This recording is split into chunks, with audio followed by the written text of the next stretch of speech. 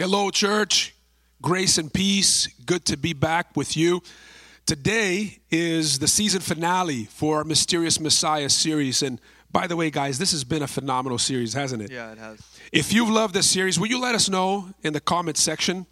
You know, particularly the reason why I like this series so much is the providential nature of this series. When we planned this series, to come out of the Explore God series, where we were answering questions about Christianity. And so we wanted to introduce the people that were tracking with us to the person of Jesus during Lent season, and we had no idea that we would be in the middle of this pandemic. And so this series has brought a lot of comfort and a lot of meaning to people asking questions about suffering and pain during this season. And it's been phenomenal. That's been phenomenal to see. Yeah, for me, I think it has been how this series has really taught me a lot personally. You know, co-teaching with you all has been a joy because I've been able to learn and to see Christ in a fresh way through your perspectives as God speaks to you through His Word, and being able to hear that every week and being able to just kind of to sit here as God is speaking His Word through each of you has been an encouragement to me. And so I've really enjoyed the co-teaching aspect of this series. Yeah, not just that, but to hear stories come from our people, people rededicating their life to Jesus, people coming out of the woodworks to serve, to whether it's distributing food or praying more, like you were mentioning last week on our social media outlets. And for me personally, it's to see the unity of the churches come together. Like a lot of people don't know what goes behind the scenes of preparing a sermon or just a service, and it's just been a whole brand new learning curve to, a lot of people learning, media and video and stuff like that. And, to see it last week just culminate at the Rice Party and, awesome. DJ promote. Man, to see the Easter Bunny come to my house, that's an amazing thing. Easter Bunny, Springs.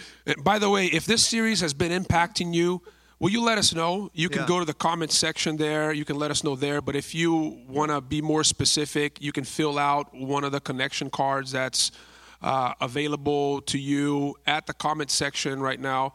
And let us know how God has been using this series to impact your life during this season. That would be very important for us to know. Yeah, and coming out of last week, the celebration of Easter, the resurrection of Christ, it feels like maybe a natural close to the series. But we're continuing the series today because when we look at the life of Jesus, when He came back from the grave, He didn't rise from the dead and then leave. He stuck around with His disciples, with His followers, and He spent time with them. And He taught them how to live in light of this new reality, the reality of the resurrection. And He taught them what Eugene Peterson, a pastor and theologian, has coined, how to practice the resurrection. So that's what we're going to look at today. Yeah, the passage that we're going to read from today comes out of the Gospel of John, chapter 21. And it's one of the encounters that Jesus had with His disciples after the resurrection. He has this encounter with the disciples at the beach of Tiberias in the Sea of Galilee. And I had the opportunity a couple years ago with some of you to be there. And I remember going into that beach early in the morning, the exact time that Jesus actually met with the disciples in this passage. And I was just so moved to believe that the resurrected Christ had walked that beach and had spent time with His disciples. And the message of this passage was so impactful to me that even before I started doing the Bible study there on John 21, I had tears in my eyes. I started crying. So will you read it with me? It's John 21. We're going to read from verses 1 through 17.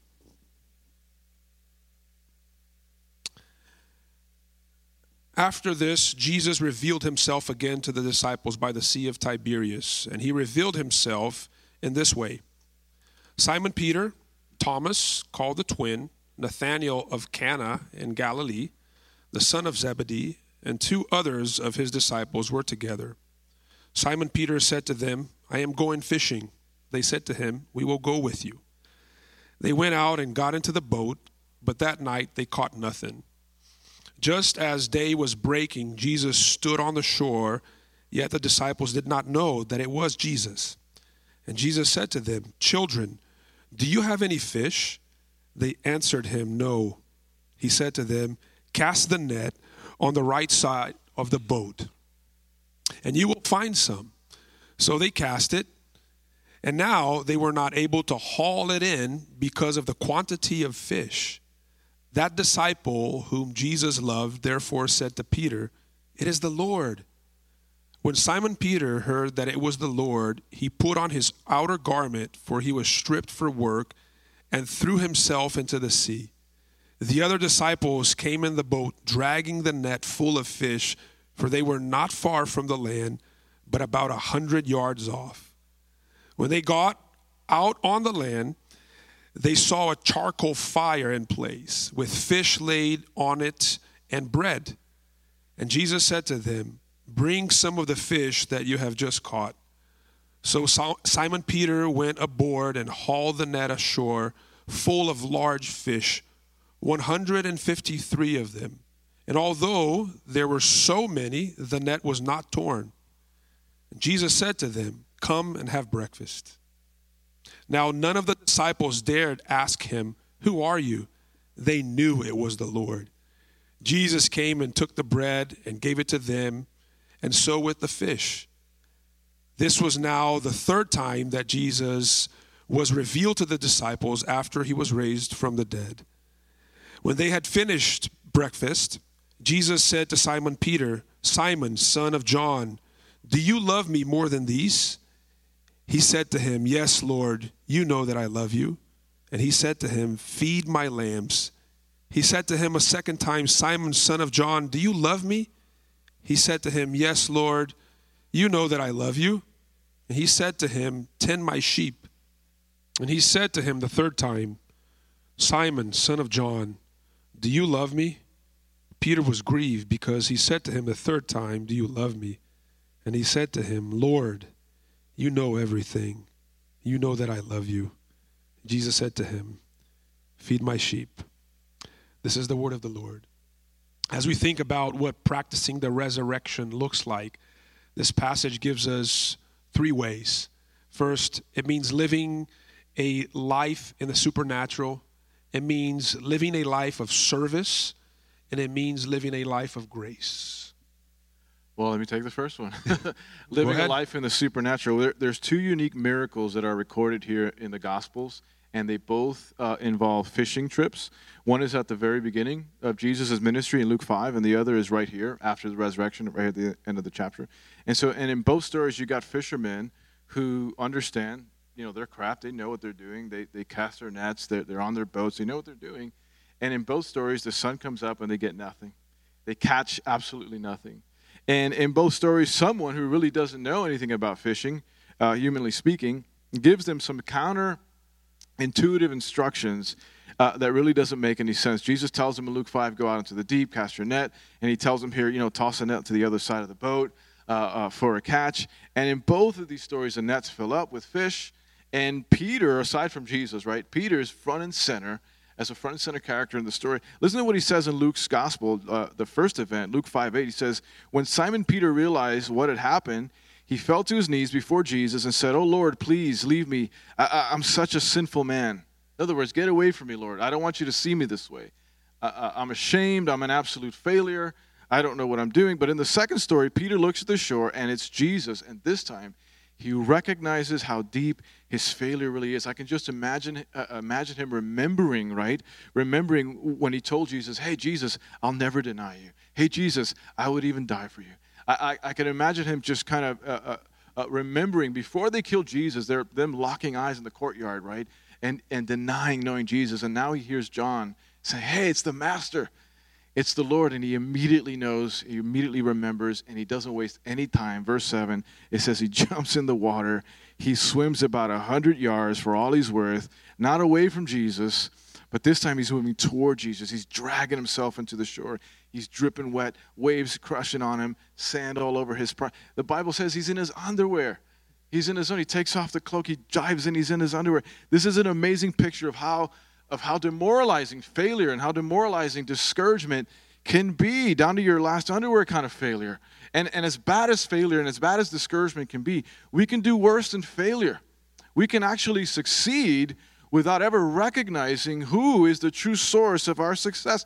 This is the question that Jesus asked him in verse 5. "Hey, you guys caught Anything? How you guys doing? You catch anything? No. It's designed to confront, right, to bring home the reality of their failure. And here's why this matters, because when God challenges our failed attempts at self-sufficiency, our failed attempts at self-efforts, its motive is never to rub it in our faces. It's never to rub it in our noses. His motive is always that of awakening in us a renewed dependence on him. A life, right? We need to constantly be reminded that a life lived in the power of the resurrection is a life that is lived by faith and it's not lived by sight. Why? Because our sufficiency will always fail. We can never be the fathers that we're meant to be apart from Christ. We can never be the husbands or the spouses or the parents that we're meant to be apart from Christ. We can never be the neighbors, the church members. We can't even be the person that God is calling us to be apart from Jesus. Without Jesus, we're absolutely powerless to do the work that life requires. Our sufficiency always fails. His never fails. And so living the supernatural life is a counterintuitive thing. It's as counterintuitive as these fishing instructions here, because it's not about living this Hercules life, this incredible Hulk life. It ain't even about living that Hulk Hogan life. A lot of people, we can't even fake it like Hulk Hogan, right? It's not about our strengths. It's not about our self-sufficiency. In fact, notice that Jesus takes care of everything that they need. They were laboring ineffectively for fish, and when they arrived on the shore, Carter, what did Jesus have already waiting for them? Fish. And what else? Bread. Fish and bread. You know what that is to a Cuban? That's a minuta sandwich. That's pan. You ever had a pan con minuta? Yeah, oh yeah. You did? Okay, that's good. That's good. These guys were tired. I don't know if they have that in Brazil, but these guys were tired from a cold night on the lake. Jesus had a fire ready to comfort them, ready to warm them. And if they were anything like me, I hate fishing. I'm like, if I ever go fishing, maybe one fish. God, if I can catch one fish, Jesus fills their nets to the full. And it's only when we recognize our need, church, when you recognize your need, when we recognize our need, that is the evidence of God's supply in waiting. Our lack, when we realize that when we lack, God's got our back. He has our supply. He is our provision. Like the psalmist says, He is God, you are my portion. And while everybody's being affected by this crisis, waiting, probably thinking, how do I practice resurrection in my room or my house? How do I live this life? How can I live with the expectation that God is always going to have my back, or that God is going to supply every need? How do I believe that God is not a failure? Have you seen my house lately, God? Really, and we can only learn through lessons. And the greatest lessons are the ones that affect how we live. And the lessons that the disciples learned here 2,000 years ago are timeless. They're absolutely timeless. They're still speaking to us today through God's inspired word. God, through his word, is still saying three things. Apart from me, you're powerless. Aided by me, you're productive. And the third thing is, aware of me, you'll become passionate. Peter is passionate. He's a passionate guy. I don't know whether he did the butterfly stroke or the backstroke or the breaststroke. He just swam faster than the Usain Bolt, like lightning speed. You mean like Michael Phelps? Oh, yeah, that guy. Yeah, I'm sorry, I haven't seen sports in a while. Get my sports illustrations wrong. Yeah, I'm trying to be counterintuitive. Yeah. Like Christ. Yeah, that's good. Yeah. Usain Bolt and Michael Phelps mixed together. That works perfect. No, that's so good, Sam. That practicing the resurrection is living in the supernatural. Is this counterintuitive way of living, and it's also a life of service. It's living a life of service, which in many ways is also counterintuitive. The thing that stands out to me in this passage is that the disciples, the 7 of them in the boat, that they follow Jesus' instruction when they don't even know who they're speaking with, right? They're coming in from a long night of fishing. They've caught nothing. They're tired. They're exhausted. They're hungry. And a stranger, they assume is a stranger on the beach, asks them, have they caught anything? And says, throw the net on the other side. So maybe they think maybe this guy knows something that we don't know. They're exhausted, desperate. They throw the net on the other side. And they begin to pull in the net. And it is so full they can't pull the amount of fish into the boat. They have to drag it along the side. And it says that there's actually 153 fish in there. A lot of fish. Now, you mentioned, Sam, that you don't like fishing. I don't like fishing either. It doesn't make any sense to me. Why would I go spend time to do a task that I may not accomplish? Like, I'm going to go spend 5 hours, and I may not actually accomplish the task of catching a fish. That's a waste of time to me. And some of you that love fishing out there, you're thinking, well, that's the whole point. you're out there, you're trying, you may not. If that is the point, then I see no point. You feel me? Doesn't make any sense at all. But when I was a kid, I actually liked fishing more. I think it's all the failed attempts as a child has now scarred me that I don't like it now. But what I used to love is cast netting. Have you ever done cast netting before? I don't like to fish. So. Well, this is fun. This is like ninja fishing, okay? So this is similar to what they would have been doing here in the boat, where you take a cast net and you wrap it up in your arms and you hold it a certain way, and when you see some fish swimming on the surface, you throw it and spin it so it opens in the air, lands on the school of fish, and then you pull it in. I used to love doing this. This was so fun. You mostly catch bait fish. We begin to pull it in, and I remember if you caught 10 fish, if you caught 15 fish in one cast, I mean, that's a lot of fish. And it was heavy. It was exhausting to pull it up onto the shore on the seawall. And here, it's 153 fish, full, as you referenced, Sam. And they're coming to shore, and John is about 100 yards away, and John sees, and he recognizes somehow that it's Jesus. He says, it's the Lord, and Peter, as you mentioned, runs in, and he goes up, and they eventually all get there, dragging the fish up to the shore, and Jesus is there with a charcoal fire, already cooking fish. They bring the fish up, and they begin to add them to the fire. And it says at this point, they all actually recognize that this is Jesus. They don't say it, but they recognize that it's Jesus. And I'm thinking when I read this text, why didn't they know that it was him? Was it because they were too far away? Was it because he was disguising himself, similar to what happened when he came back from the grave and Mary didn't recognize him, thought he was a gardener? Is it some type of disguise? What is it? I don't know. I don't think anyone knows. But we do know that as they're sitting by the fire, they all recognize and understand that they are eating breakfast with Jesus, fish for breakfast. You're like, that's the weirdest thing ever. But if the God of the universe cooks you fish for breakfast, you eat it. It's the best fish you've ever had. So they're eating, and they're beginning to notice and piece things together. As you mentioned, Sam, this story has happened before in a slightly different way.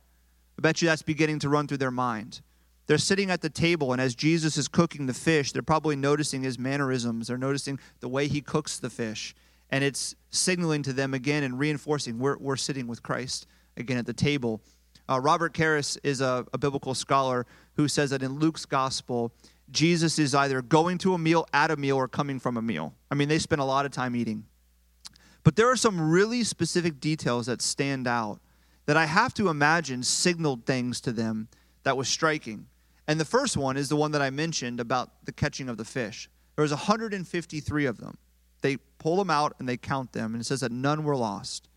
Why does John put 153? Why does he say that? Why doesn't he just say there was a lot of fish or there was 100 or so fish?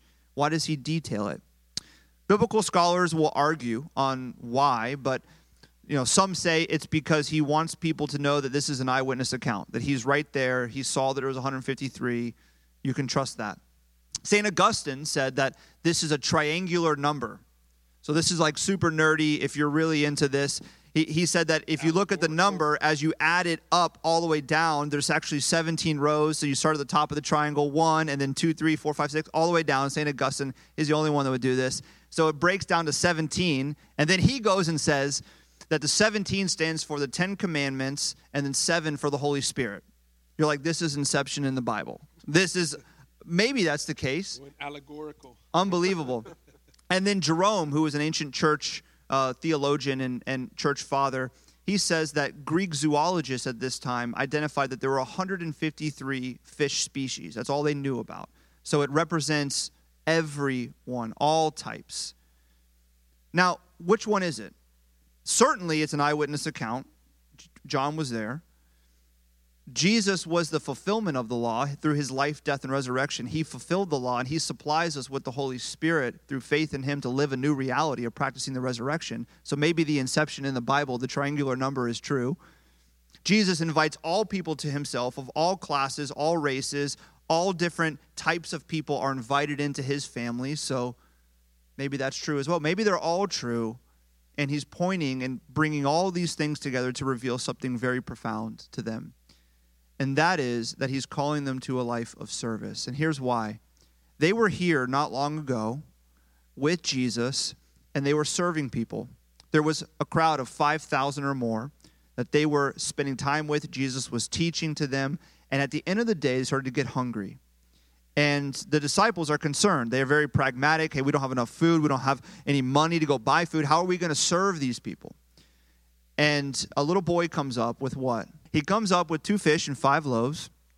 And Jesus takes it and he multiplies it. And he feeds and he serves everyone there that's in need. So much so that there's leftovers. Gathers up the leftovers in 12 baskets so that none is wasted. 12 baskets representing the 12 tribes of Israel and how God invites all people as diverse his kingdom, just like the 153 fish could represent all types of fish. He does this, and it's signifying to the disciples that this is the call for them to practice resurrection by serving people. Because when he serves the 5,000, he first serves bread before fish. In this story, everything's about the fish. But then when they sit down, he serves, it says, bread first, and then the fish.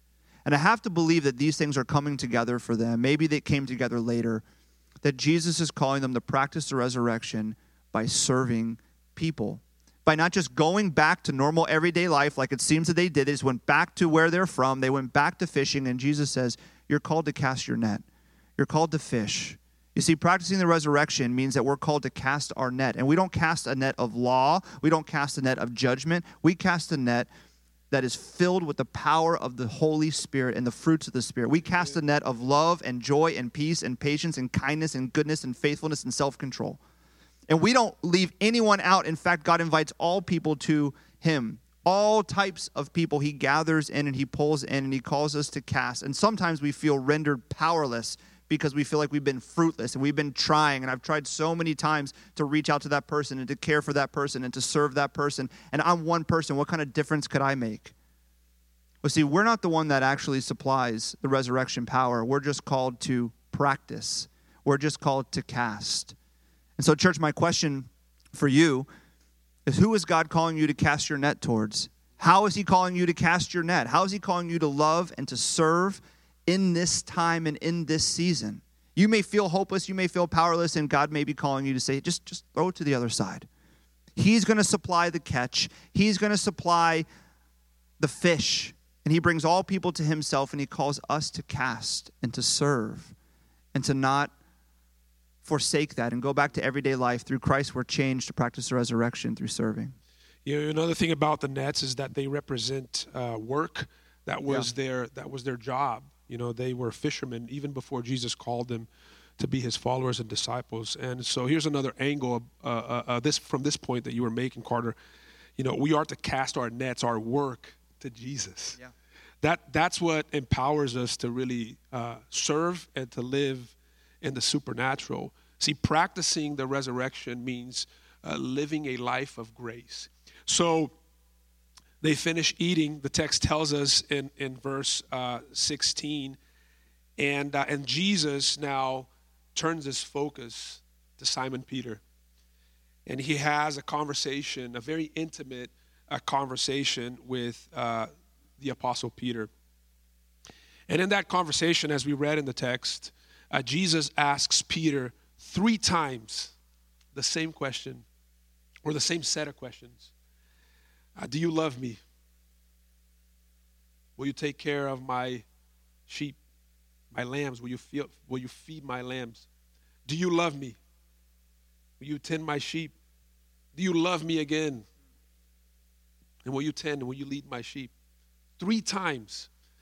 Now, Sam already alluded to that in his point, but the backstory is, before the resurrection, during the celebration of the Passover with the disciples, the night that Jesus actually was betrayed, there's a moment in that evening that Jesus gathers the disciples and he says, you know, when things get tough, when persecution hits, when they come for me, all of you guys will abandon me.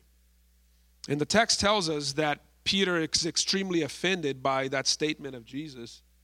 And he says to Jesus, I don't care if all of them abandon you, but I for sure will never abandon you. To which Jesus looks at Peter again and says, yeah, sure. By the time that the rooster crows a second time, from this moment to tomorrow morning, you will have denied me 3 times. And isn't it interesting that to the one that had denied Jesus 3 times, he asks him 3 times, do you love me? It's beautiful because this moment and what Jesus is doing here is filled with grace. I'm so glad that Jesus is not like us. So glad that Jesus is not like me.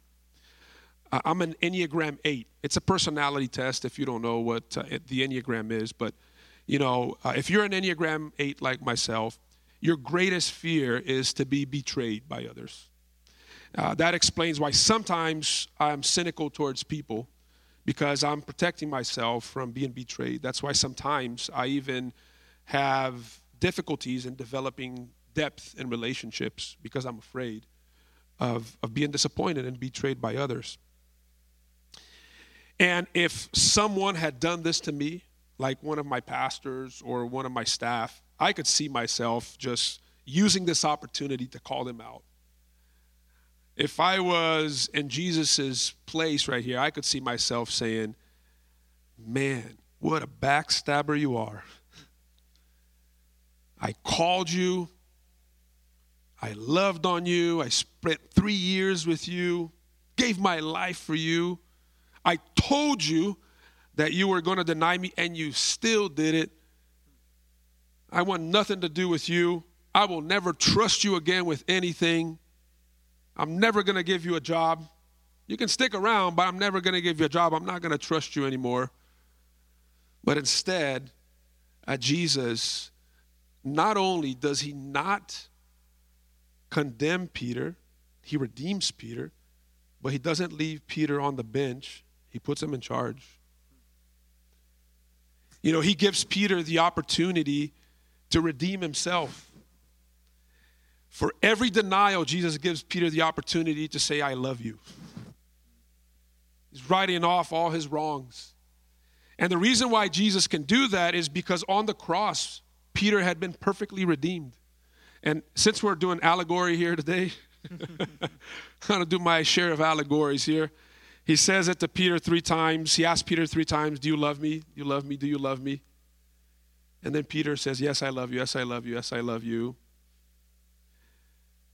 It's like if Jesus is saying on the cross, I have forgiven your past sins, your present sins, and your future sins. You have been perfectly redeemed. And the beauty of this in this passage is the only people that have the right to sit with Jesus and to break bread with Jesus are the ones that have acknowledged their need for Jesus. I believe that this moment that Jesus has here with Peter, is very similar to that moment in Les Mis, or Les Mis. I think that's the right pronunciation, where Jean Valjean is in this priest's house who takes him in after he gets out of jail, and the priest, feeds him and gives him shelter. And in the middle of the night, he steals the priest's silverware and candlesticks, and he's caught by the cops. And he's brought back to the priest, and the cops say to the priest, hey, we found these objects with this man. He's an ex-con, and we believe that these are yours. And the priest now has an opportunity to say, you ungrateful person. I loved you, I gave you shelter, just like this passage here. And yet he says, no, I have given him. You take it, and you use this for good, to restart your life. That's what Jesus is doing here with Peter. And Peter knows this. He acknowledges this. And like I said, not only does Jesus not condemn Peter, but redeem Peter, but Jesus doesn't put Peter on the bench, but puts him in charge. And that's, I think, the meaning of the whole idea here of lambs and sheep. Lambs and sheep.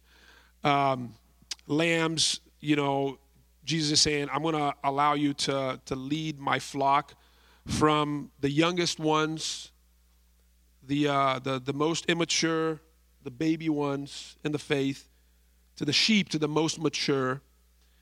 And you're going to do that not only by feeding them my word, but by providing them guidance and wisdom and leadership to the movement that's going to follow the resurrection.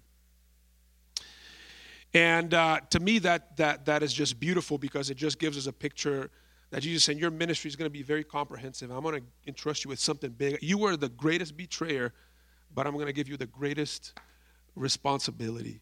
Only the ones that have been on the receiving end of grace are the ones that can dispense and give grace to others. Jesus is saying to Peter, look, I am the ultimate shepherd, and I have given my life for my sheep, for my flock, and I'm going to share my burden with you to be a shepherd as well. And one day, Peter, you will be asked to lay down your life for the flock. That's what the verses that follow verse 17 are all about. Jesus is talking about Peter's death. And he's asking Peter, will you be ready for that? And in so many ways, what Jesus is saying to Peter and what he's saying to us is that the only way that we would be ready to lead with such a level of grace, of sacrificial grace towards others, even to those that have hurt us, or persecute us, or have betrayed us, is if we remember the grace that has been lavished on us on the cross, where Jesus, the shepherd, became sheep, became a lamb on our behalf, so that we would receive the atonement for our sins and the acceptance of God. See, leading sheep, or leading in any way, is a sacrificial task. It's not easy to lead sheep. I remember Elizabeth Elliot at some point saying, being a shepherd is one of the most unfulfilling jobs that there is, because you get no recognition, no appreciation from the sheep. They don't even acknowledge that you exist. Now, if you feed your dog, if you feed your cat, they will acknowledge you. They'll come, they'll rub their bodies against your legs, or they'll come and they'll lick you, right? Your kids will appreciate you, but sheep, they don't acknowledge you. And you need to have a posture of grace that you can only get from the cross in order to serve this way. Now, in this season, we need leaders that will lead from a standpoint of grace, that will practice the resurrection that way, that will be forgiving, that will be patient towards others. You're spending all your days at home with your kids and your spouse, and I'm sure, man, the quarantine quarrels have increased. They're real, Sam. Went back to the first sermon that we preached in this format. And you have to extend patience. When you extend patience and when you are forgiving, you're giving grace to people. When you, in a season such as this, act radically generous towards the needs of others that are losing their jobs, that are getting sick, that are emotionally suffering, when you act radically generous on their behalf, you are leading out of grace. You are practicing the resurrection in the context of leadership. And what's beautiful is that when you do that, I think Jesus is trying to say this to Peter and to the disciples and to us here today, that when you and I do this, when you and I extend grace to others, resurrections, small little resurrections take place. When you act in a forgiving manner, a little resurrection happens in that relationship. When you act patiently with others, a little resurrection happens in people's lives. When you act radically generous, a little resurrection happens in someone's life. There is an injection of hope. And that is what the power of the resurrection is all about. And that's what practicing the resurrection is all about. I'm thinking about the aftermath of this crisis. There's going to be so many needs. People are saying it's going to take years or months. I don't know how long it's going to take to put things back together. What is it going to take to put things back together in its place? People that are practicing the resurrection, that are living the supernatural, that are living lives of service, that are living lives of grace. So church, let's do this. Let's practice the resurrection together. Amen. Just thinking as you were talking, Felipe, about Peter, I think there's a lot of people that feel a lot like Peter, that resonate with how he feels. He feels a sense of shame. Maybe, as you mentioned, Sam, there's a lot of you that don't feel like you would jump out of the boat and swim to Jesus. There's so much shame. There's so much guilt. And there's this feeling like I've been constantly denying Christ. I've been rejecting him. I've been turning from him. I've been kind of checking in. Maybe this is your first time in a long time coming to church online. And I want to invite you, if that's you, if you feel like, man, I've been denying Christ, I have been totally passive in my faith, I feel a sense of shame and guilt. The beauty of Christ is that he invites us to him as a gift. Doesn't ask us to earn it or to deserve it. He just invites us in. And he invites us in through prayer to surrender our lives before him and to see him resurrect us and our heart and our soul to him. So I want to read actually an ancient prayer by Ambrose of Milan. It's a simple prayer. But if that's you, I want to invite you even now, wherever you are, to pray this prayer with me and to trust and believe that God can resurrect maybe a dead or dying heart and a soul to him, where you can experience that resurrecting power in your life. So will you pray this with me? O Lord, who has mercy upon all, take away from me my sins, and mercifully kindle in me the fire of the Holy Spirit. Take away from me the heart of stone, and give me a heart of flesh, a heart to love and adore you, a heart to delight in you, to follow and to enjoy you. For Christ's sake, amen.